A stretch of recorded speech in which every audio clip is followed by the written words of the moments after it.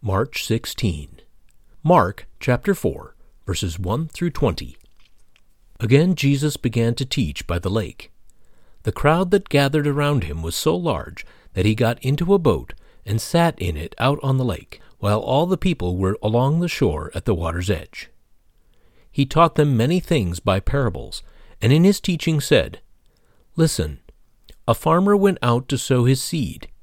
As he was scattering the seed, some fell along the path, and the birds came and ate it up. Some fell on rocky places, where it did not have much soil. It sprang up quickly, because the soil was shallow. But when the sun came up, the plants were scorched, and they withered, because they had no root. Other seed fell among thorns, which grew up and choked the plants, so that they did not bear grain. Still other seed fell on good soil. It came up, grew, and produced a crop, some multiplying 30, some 60, and some 100 times." Then Jesus said, "Whoever has ears to hear, let them hear."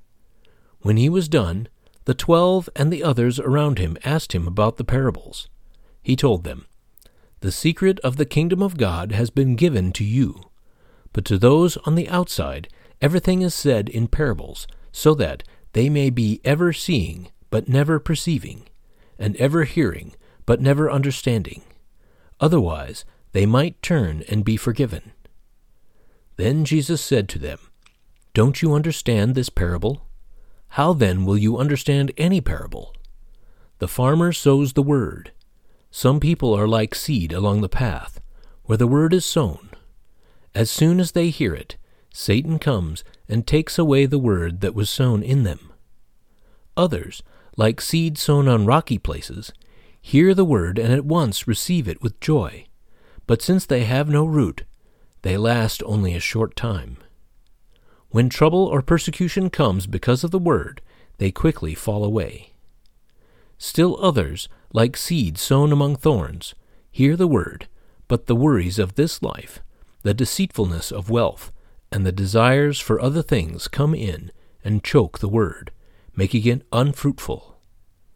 Others, like seed sowed on good soil, hear the word, accept it, and produce a crop, some 30, some 60, and some 100 times what was sown."